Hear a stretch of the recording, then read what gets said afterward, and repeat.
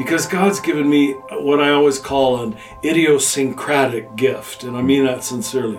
And it's purely a gift. I never aimed for this. It took me a long time to realize I had it. It's to bring together a whole bunch of fields. Now, my big field is theology, of course, but to make theology something that lives and something that's real. We're extremely excited to share with you a very special interview with one of our favorite authors and teachers. For decades, Father Rohr has led people around the world into a deeper and more sacred understanding of who they are. Despite great success with his talks and speaking engagements, Richard still leads the humble life of a friar, upholding his vow of celibacy, poverty, and service to his community as a Franciscan priest. We realize that our listener base is very diverse and that all may not share a single faith perspective, but we want to share this conversation with you anyway. We feel that these words Richard is speaking have value to anyone who wishes to live a life of authenticity and self-awareness. We hope you enjoy.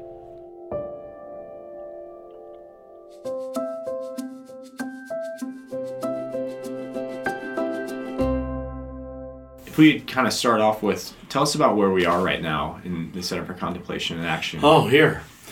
Well, the center, we have almost 25 staff between these two buildings.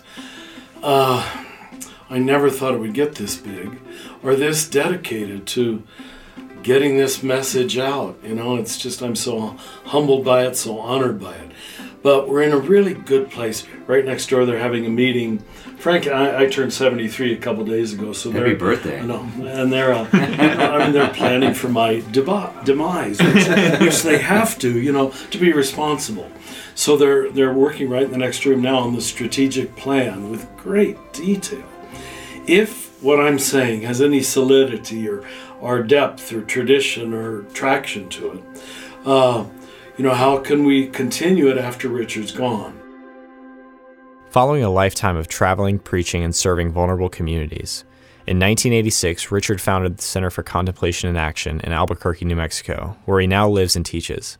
It's here where he holds his daily teaching seminars, as well as leads a graduate study program on faith, contemplation, and personal development. But we're in a good place, where we're not preoccupied with surviving. We're solid enough, secure enough, which is really nice when you don't have to worry that you can support the staff. So we can get to more, discrete, long-lasting issues instead of survival issues. Sure. Yeah. So for those who may not understand what the center is about, what is your aim? What is? Well, we're an education and transformational center. Those sound like big words, I'm sure.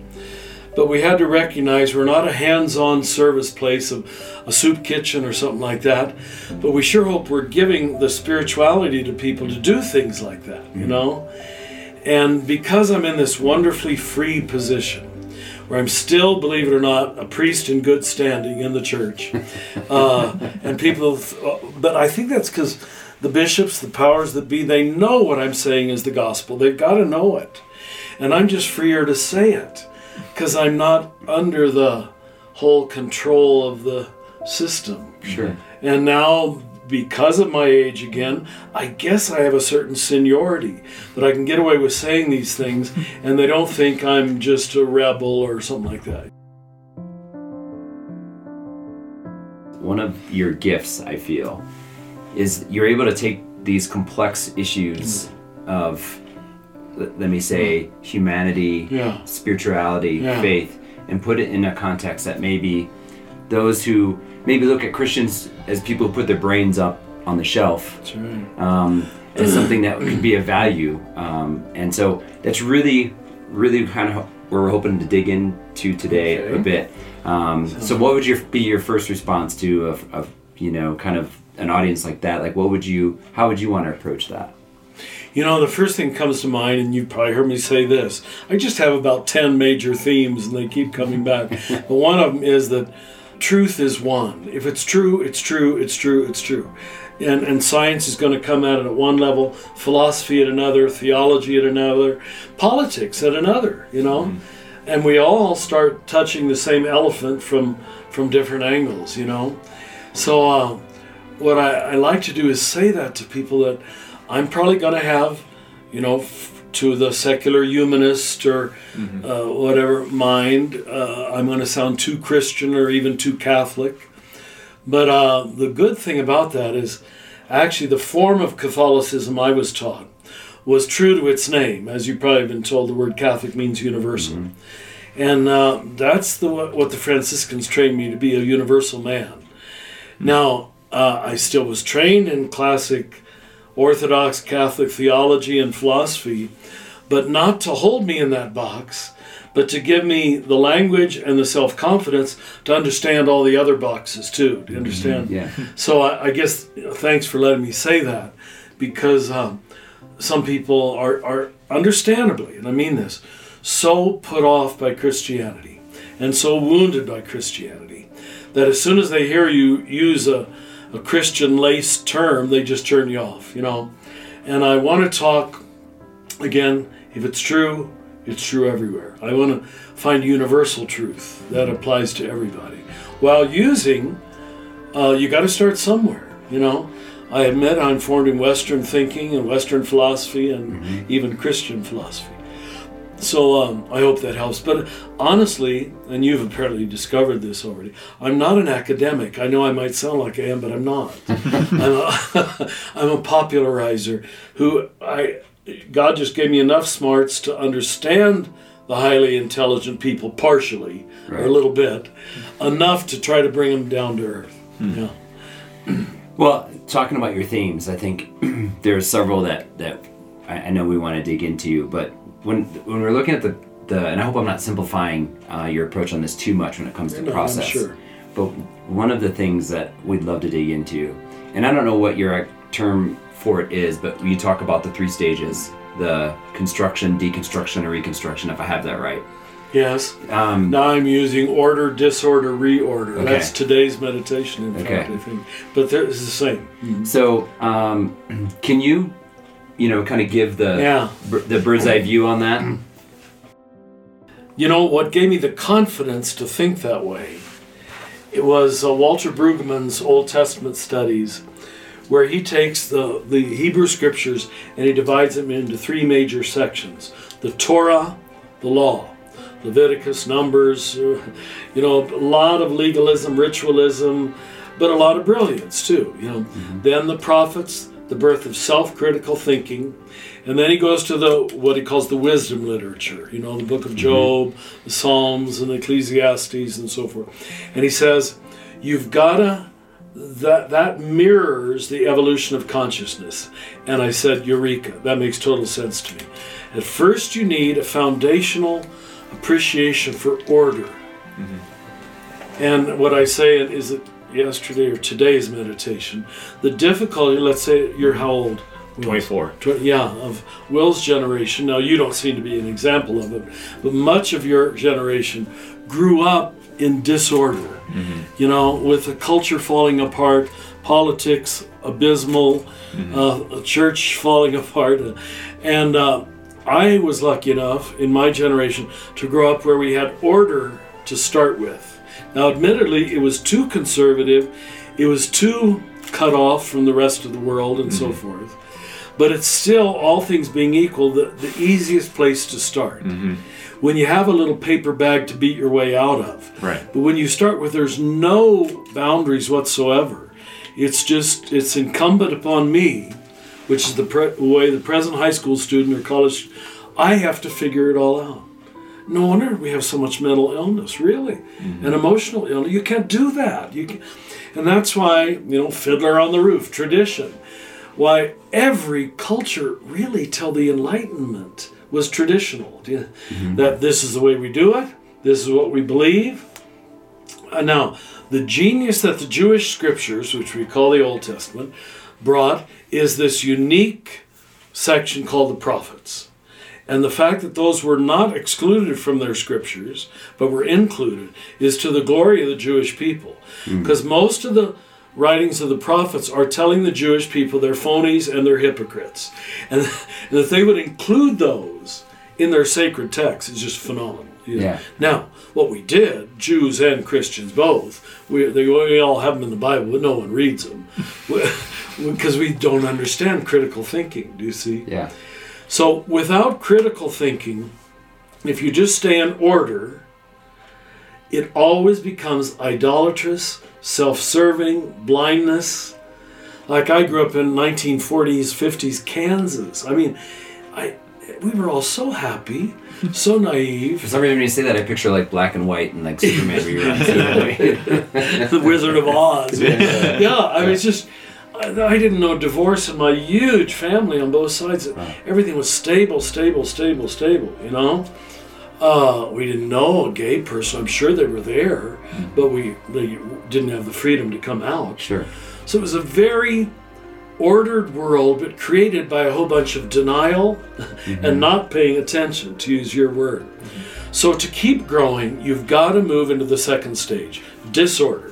So before we go to disorder, so just to kind of break it down maybe a little more simply, if I could. Please. So the first stage is it fair to say that for those who are perhaps more conservative, they stay there. They keep constructing a world that all makes evidence sense to the them? Contrary. Okay. All evidence to the contrary. Okay.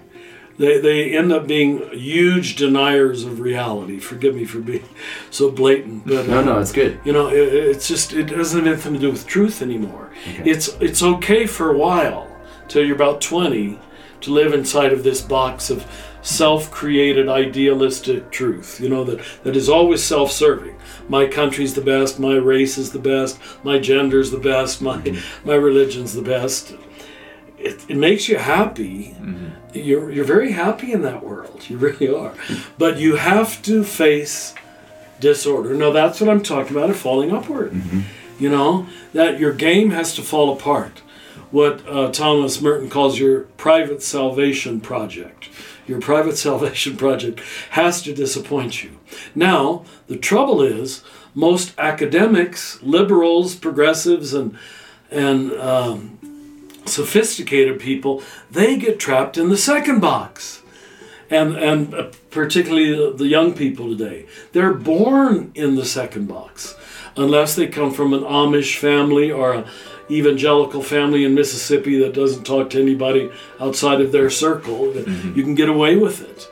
But if you want to meet the real world, your certitudes will quickly fall apart, you know, that only white people are virtuous and black people are bad. Well, just meet a few black people, right, or a few more white people, and you'll know that's a lie. But this is what, I mean, the sinfulness of it is, if I can use that word, that we now live with this kind of access to truth and information, and we still, as we're seeing in the present election, have a high percentage of people who choose to stay in the first box because it's much more comfortable. Because they're used to constructing what they think is reality. They construct their reality, which is always self-referential. It's egocentric. Now that's why Jesus would say the self has to die. Because if you keep yourself as the reference point to anything, I'm not the center of the world, none of us are.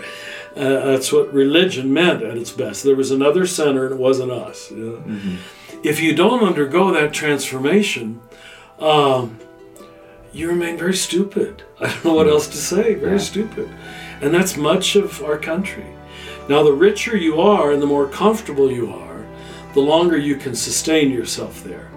See, the poor, any who are marginalized or persecuted, they see real quickly the world isn't order. Do you understand? Right. Real early, they learn it. Things aren't as they should be. But you almost have to be a minority in some sense to experience that. So that's why you hear me say that the scriptures always make the minority group the victors. And the majority is almost always wrong. In fact, in Luke's gospel, every time the word crowds is used, it's wrong. The crowds never get it. It's the individual, you know, who undergoes transformation and gets it. Now, so that the sequencing is important. You can't skip over disorder. You have to go through it to get to reorder. But now, you include both the first and the second. You include what was good about order. So I haven't thrown out my Catholic conservative beginnings. It might sound like it, but I really haven't, you know. I'm grounded there. I I hope I haven't thrown out the baby with the bathwater. What was essential, eternally true, and good, I hold on to. I see many evangelicals do the same thing. And then I faced, starting in the 60s, all the disorder of the 70s and the 80s, and traveling around the world teaching helped me see that. And then if you can learn what was good about order, integrate what is necessarily learned in disorder, you have the beginnings of what in Christian language we'd call the resurrected life, where it's not by eliminating problems or eliminating people who are different, which is what order wants to do. But neither do you jump on the bandwagon of cynicism and dismissal, which we see so much of liberal America in today. We're just, everything's stupid, everything's phony, everything's... Because I wanted to comment on that really quick, because you're talking about the kind of sort of the first box, for lack of better terms. And for those who you said are born into the second phase or it seems equally as dangerous if you continually question everything forever. In fact, it's a much harder way to grow up. Right? Much harder way to grow up. You have to grow up backwards. And what they do, I was jail chaplain here for 14 years. They spent their first 21 years on drugs, sex, and rock and roll. No boundaries, no identity, no law. And I've all created terrible problems for their life.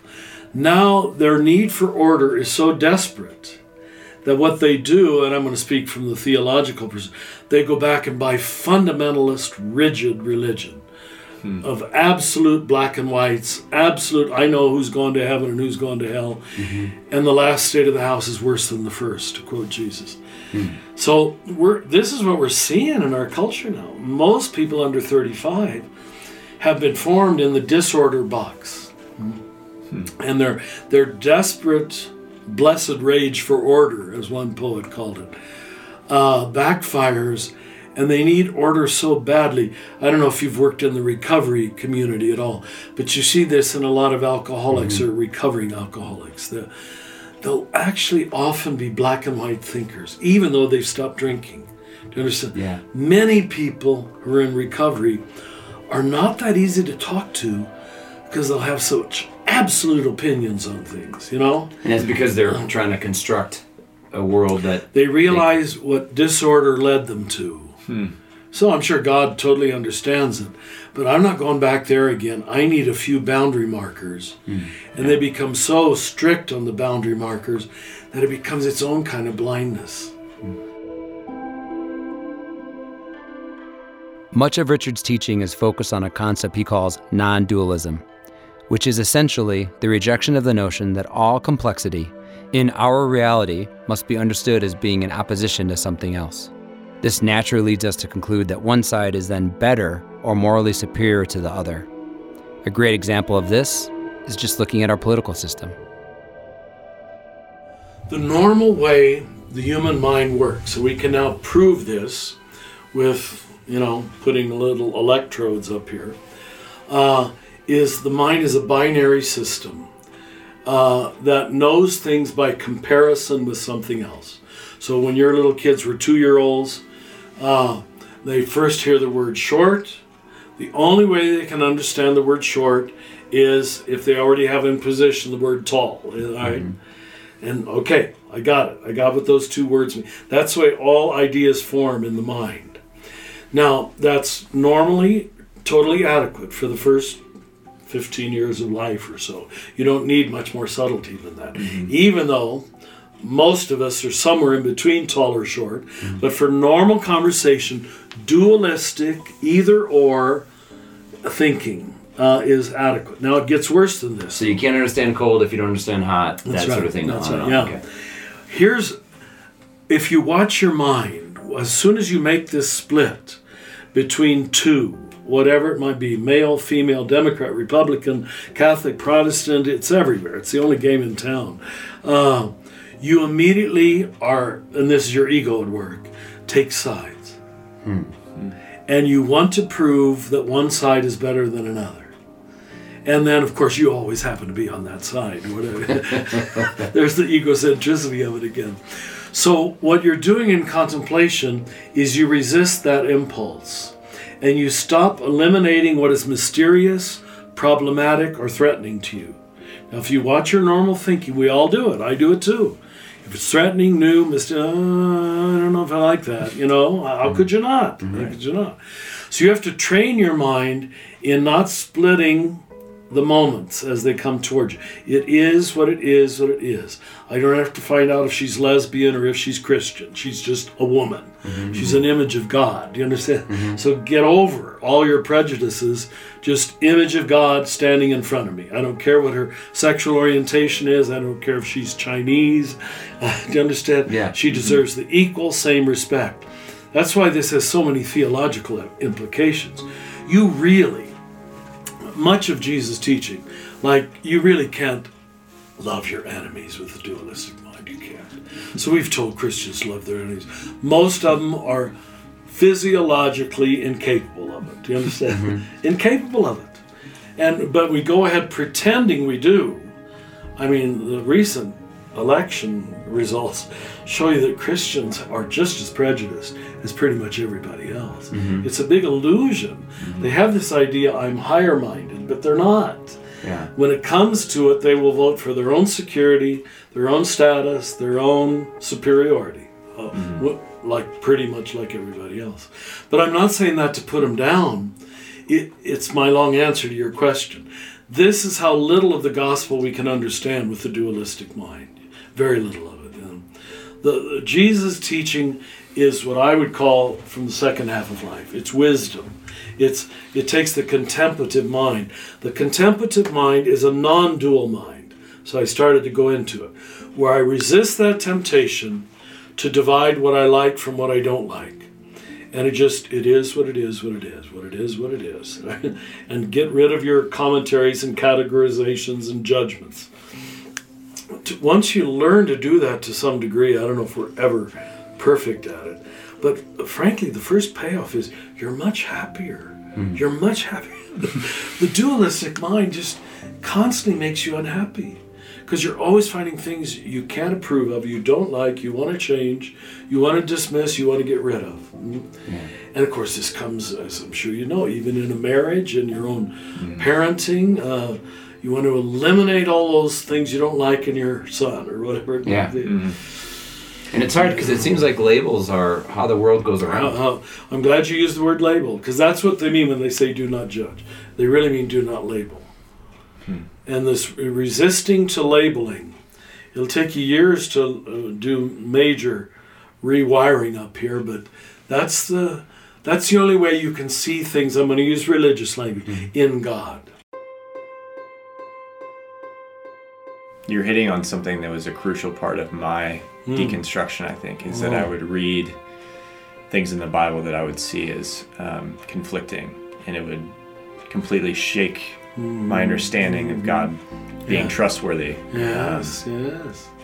And particularly in the grace and works type scenarios. And my dualistic mind is so quick to jump to, okay, so can I disregard some things that I believe about God in order to make these other things true? Very good self-analysis. Yeah, the grace and works is another dualistic split that doesn't work out in reality. Right. And and we've wasted 500 years on that. And we Catholics were supposedly the works people, and evangelicals were supposedly the faith people. I don't think it's that simple. It was a comfortable, again, self-serving split. Yeah. And again, I'm unfairly, labeling this example, but I think one of the things that became evident to me is when we read scripture, especially about Christ with a non-dualistic perspective, as much as we are able to. Very good. Well it put. expands.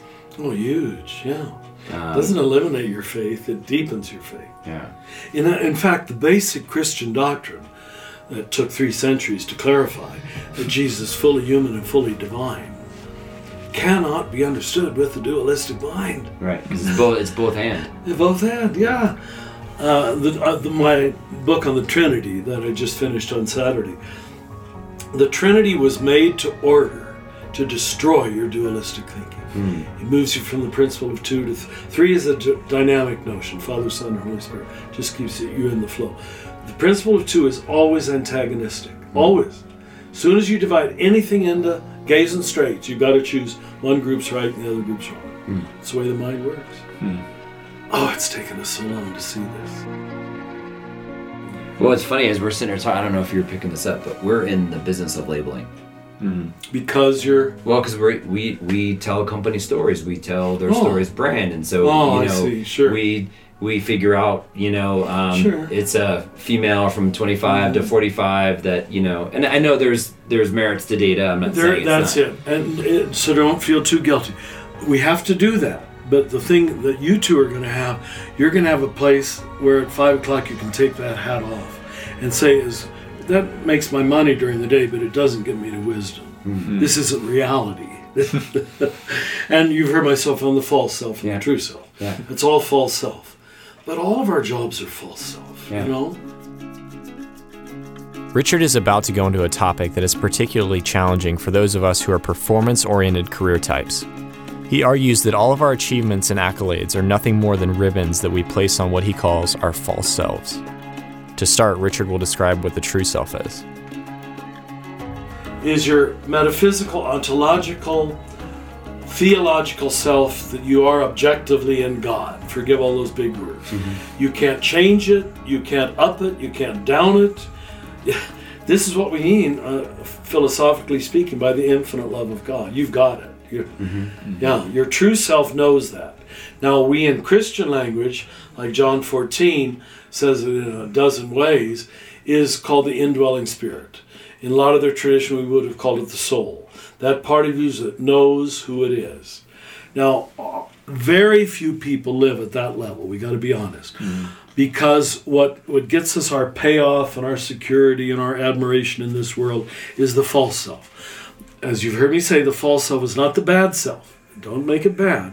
It's just false. In other words, it's psychologically created by your culture, your family, your religion too, I'm afraid, your gender, and your occupation. The big one becomes your occupation.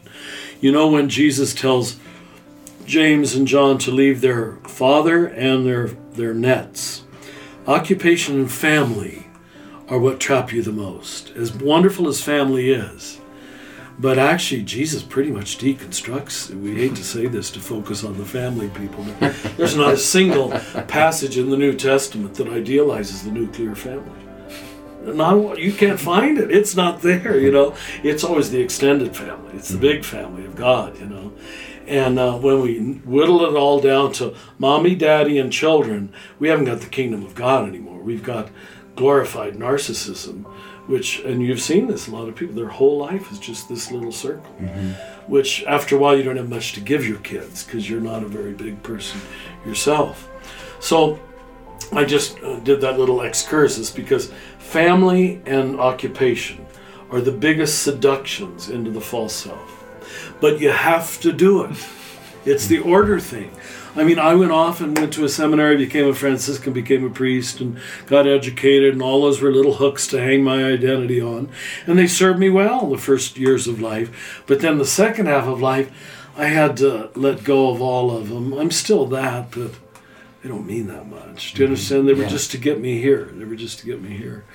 So, Which false, I think for many is a dangerous stage of life. It is. Because you're like, who am I now? Who am I now? Very good. Yeah. So the false self is the raw material by which fails you. I'm saying the same thing again. Disappoints you. Well, I'm not really a priest. I'm pretty phony Franciscan. I mean, you got to see all your faults, which is the confrontation with the shadow. And you fall through it into your true self. Do you understand? You don't eliminate it. I'm still a priest. I'm still a Franciscan. You understand?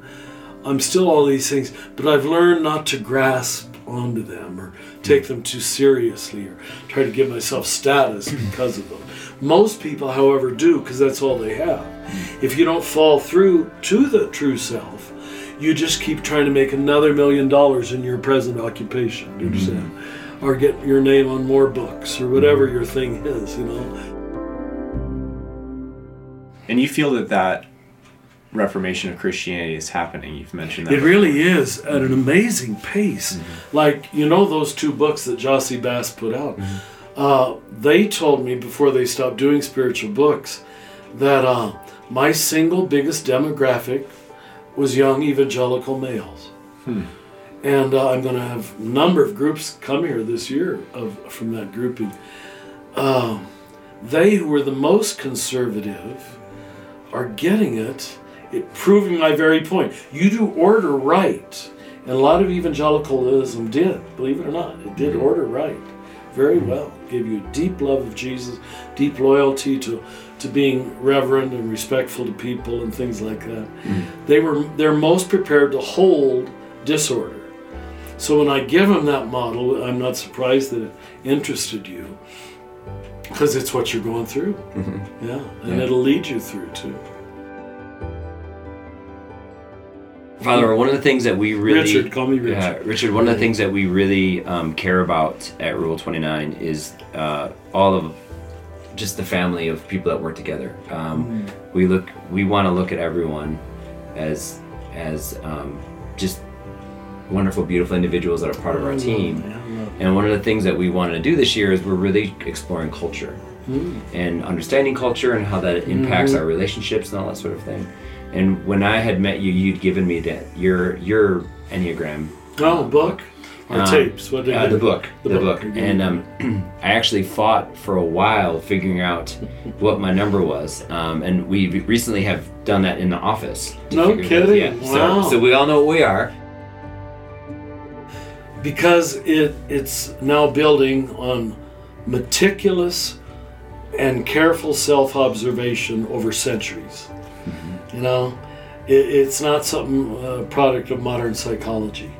And the only people who don't believe the Enneagram, forgive me for being so dualistic, is that are people who don't know it. Once you know it, and you work with it, my God, it's true. I believe it more 30 years later than when I first learned it, It still helps me help people. And we can't prove it scientifically why this is so true. And you probably know we think it goes back to the desert father of Agrias Ponticus, the first roots of it. Now he only had 8 passions, as he called them, or what became the capital sins by the 7th century. And then just kept getting refined in different wisdom schools, and then was rediscovered in our lifetime. Now how did he get to the 9? How did we go from 8 to 9? Do you remember? It's so interesting that most of the people up to the Franciscan Raymond Lull in the 13th century, they always had 8. And the one they were missing was always fear, which ironically we now know is the most common of all. It's the biggest number, is the 6.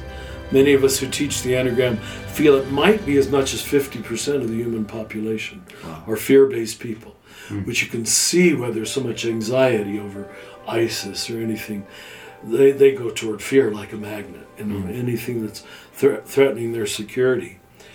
But it would prove that point. You can't see what you're not told to pay attention to. You can't see the air that you breathe. When fear is the entire thing your culture is structured around. I mean, look at our military. We never question the military budget. Never. Never. Billions. No, we need it. But little money for the poor, health care, no, we can't afford it. Doesn't it reveal our bias? We're security obsessed. That's the 6. And that's the kind of political astuteness that even the Enneagram can lead you to help you discern cultures and the trap of the energy they're inside of. America is a little ping pong game between 6 and 3. You know the numbers already? So I'm a 3. Oh, yeah. And Will's the 9. Oh, he's got the peacefulness of the 9. He does. That doesn't. Well, because when we talk about the Enneagram, a lot of people say it wasn't just like Myers-Briggs, and we were like, no. And then they're like, well, why? And I always go back to the fact that it's been around for centuries. Yeah, well, that helps. Yeah. It's not really a psychological tool, it's a spiritual tool. Based on observation of people and the patterns that are there. 3 and 9, they work well together, even though you're opposites. Yeah, but 3 and 9 often work very well together. They often are marriages, many marriages. Well, so I'm married to a 3. Oh, you're kidding. No, I heard that's very unique. Very unique. Yeah. You must be a high-powered couple. Huh? Wow, 3 and a 3. Wow. Well, and I think you're a 1. I'm a 1, terrible 1. And you know what? I think my oldest son's a 1. Oh, and the world's hard for him. Often the oldest son or oldest daughter. Yeah. Isn't it? Yeah. See, they take on the super responsibility of the young marriage that you were when you were trying to do it right in your own way, and they pick that up. I got to help mom and dad do it right. Yeah, no, he's still like that. So he's my second. My daughter, I don't know what she is yet, but she's not really too concerned about too many things. You know, she might be like Will's. Yeah. No, I'm just teasing. Potentially. Yeah. So we thank you for introducing us to the Enneagram, because it's really been a powerful an amazing tool. Yeah. Really, Richard, it was really quite powerful, because we had this big group meeting where and we had a woman come in and administer the test to us and share about each of the different numbers. And people of our team who we've never heard share on that level of their experience and how they relate to the world. I mean, for me at least, that was incredibly powerful. It opened up this world of the self that they didn't even know how to get access to. Particularly for men who don't like to talk about spiritual things. Right. But every one of us likes self-knowledge. Why do I do the things I do? You know, and when it starts ringing true, oh my God, that's me. Yeah. Well, 9s are my favorite type. Paul working in the next office, he's a 9. Oh my gosh, Bob's gonna love hearing that. Yeah. Well, because they don't let things get out of proportion, you know. They keep it simple and keep it ordinary and keep it calm. And children, if you marry, you're not married yet, I guess. I'm getting married in under a month. Oh, no kidding. Well, your children will love you, because a 9 parent, your calmness and your peacefulness, your non-overreactivity, just gives a little kid so much space to move around in. Do you understand? You know, every child who has a 9 parent just loves it. Last winter, Richard was invited to be a guest on Oprah Winfrey's Super Soul Sunday, where he shared about his personal contemplative practice and how he communes with God.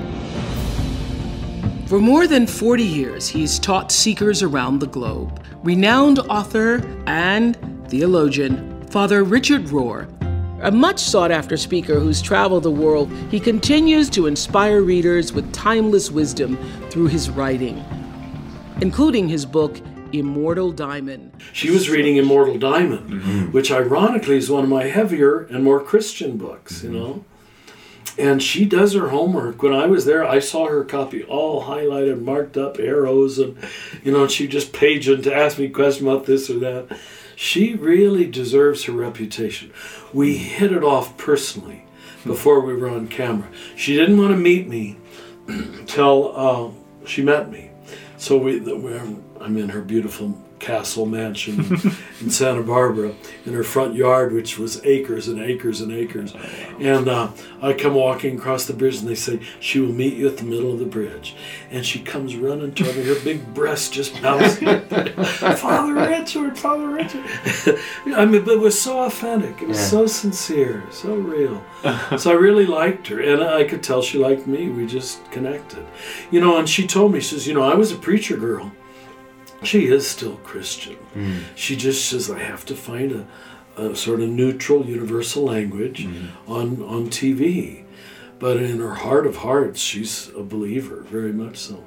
So we liked one another, and she's had me back for dinner since then, you know, with a group of pastors. It was wonderful. There's an interesting concept here. I'm looking at this sculpture you have on your wall behind here, and it's Jesus reaching down from the cross. What's that in his hand? That was carved in the Philippines, and it's supposed to be that passage in John's Gospel, and bowing his head, he gave up his spirit. It was hand carved there, yeah. And I think it's somewhat beautifully related to our last question, is you talk a lot about the concept of heaven being on earth and coming to earth, and not necessarily this other place that we're trying to get to. Yes, later. Can you explain or dig into that a little bit? And I think that's a beautiful illustration of that. Yeah, it really is, offering the Spirit to this world.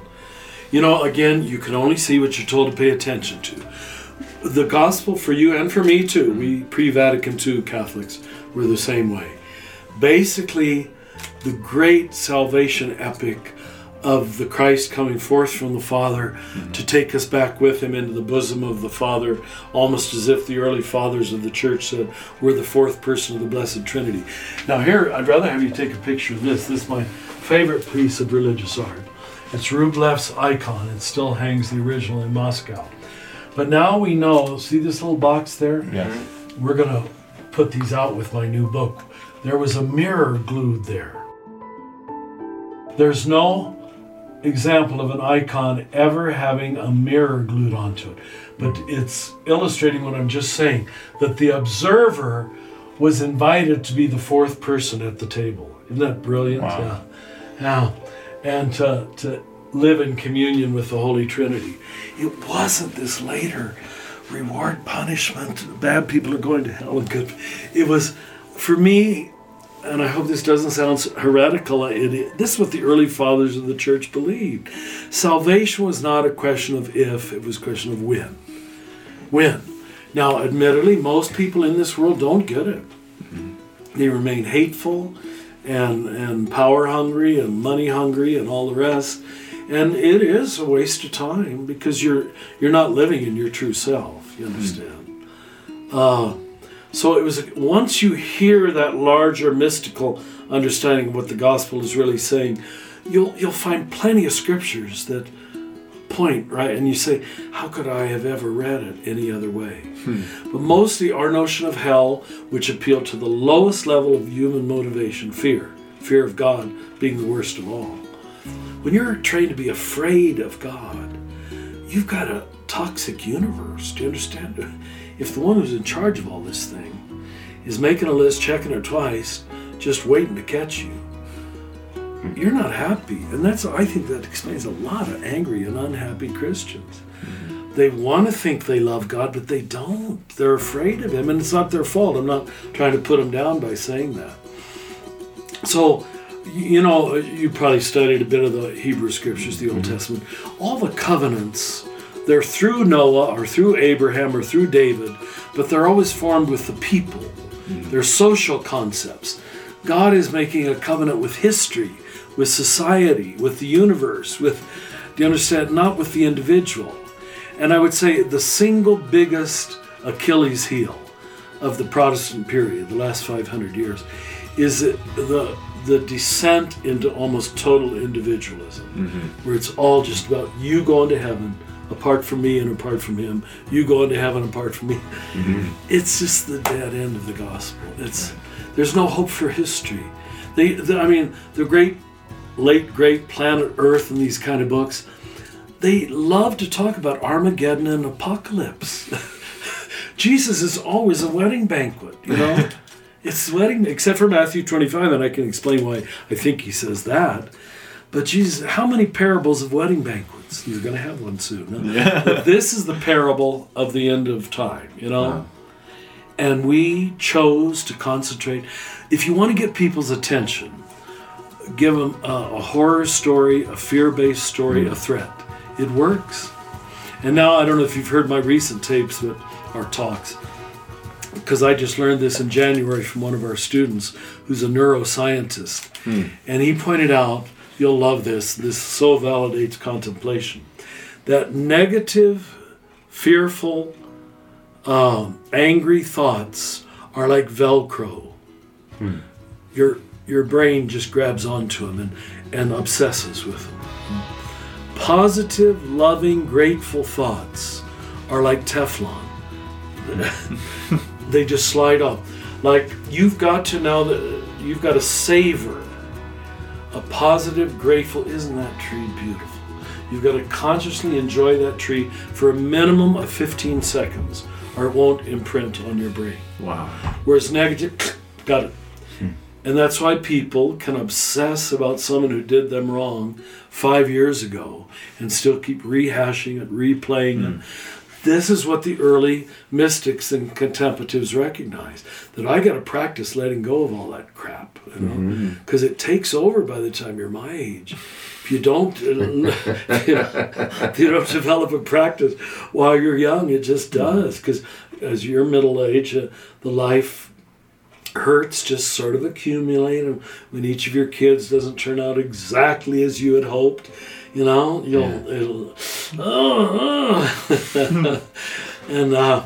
so just hold on to that. Mm-hmm. Positive is like Teflon, negative is like Velcro. Isn't that amazing? Yeah, it's funny you say that. One of the people we interviewed right before you is his name's Mike Irwin, and he started the Positivity Project, and it's a study of positive psychology. Oh, for heaven's sake! Because all these years in psychology, we've been focused on what hasn't worked, the deviant, the problem. That's and right. I think as early or as late as the early 90s, we started just saying, why don't we start studying the things that work? Yes, beautiful. And then I'm like, that makes so much more sense. And see, again, I see everything theologically. But we did the same thing with this notion of original sin, which we baptized him to wash away original sin. You created an atonement theory where Jesus needed to shed blood before God could love his own creation, which is absurd theology. That God, you wouldn't naturally love your 4 children? Of course. Yeah. You don't need to someone pay you a price before you love your children. It's horrible theology. And we're both trapped in different ways by beginning with a problem. That history started with a problem. Whereas if you really look at Genesis, 4 or 5 times in a row, it was good, it was good, it was good, it was good, it was very good. Right? Right there in first chapter of Genesis. So we start with original blessing, not with original sin. But when you start with the only reason Jesus came was to pay the price for our sinfulness, well, that leaves you as foundationally a sinner. No, your foundation is you're a child of God. Now that's what the mystic discovers, that the final ground is good. Yes, there's a fly in the ointment. That's certainly true. And we can't deny the fly in the ointment. But you can't start with the fly in the ointment and think that the whole meaning of the Bible is to resolve the fly in the ointment. You understand? You've got to start with, no, it was very good. And God loved his creation from the moment of the Big Bang infinitely and unconditionally, and that's the only way God loves. Oh, that changes everything. But see, you can only do that with a Trinitarian God. There's a water wheel of love in one direction, always flowing. Whereas when you make Jesus the cosmic problem solver, and I love Jesus and I love the cross, you see, but this is more Jesus' identification with human suffering, not solving a problem so God can love us. Do you understand? Can you feel the difference? Yeah. God already loves you. That's crucial. We want to thank Richard and the Center for Action and Contemplation for giving us a few moments of his valuable time. And thank you for creating the space to listen to this conversation. We hope that it gave you things to consider, wrestle with, and celebrate. Also, make sure you keep an eye out for Richard's new book, The Divine Dance. As he says in his own words, well, it's going to be called The Divine Dance. The Divine Dance. You know, that was the first word used by the early fathers. Perichoresis in Greek means a circle dance. And they said, God is like a circle dance. See, and that was all lost.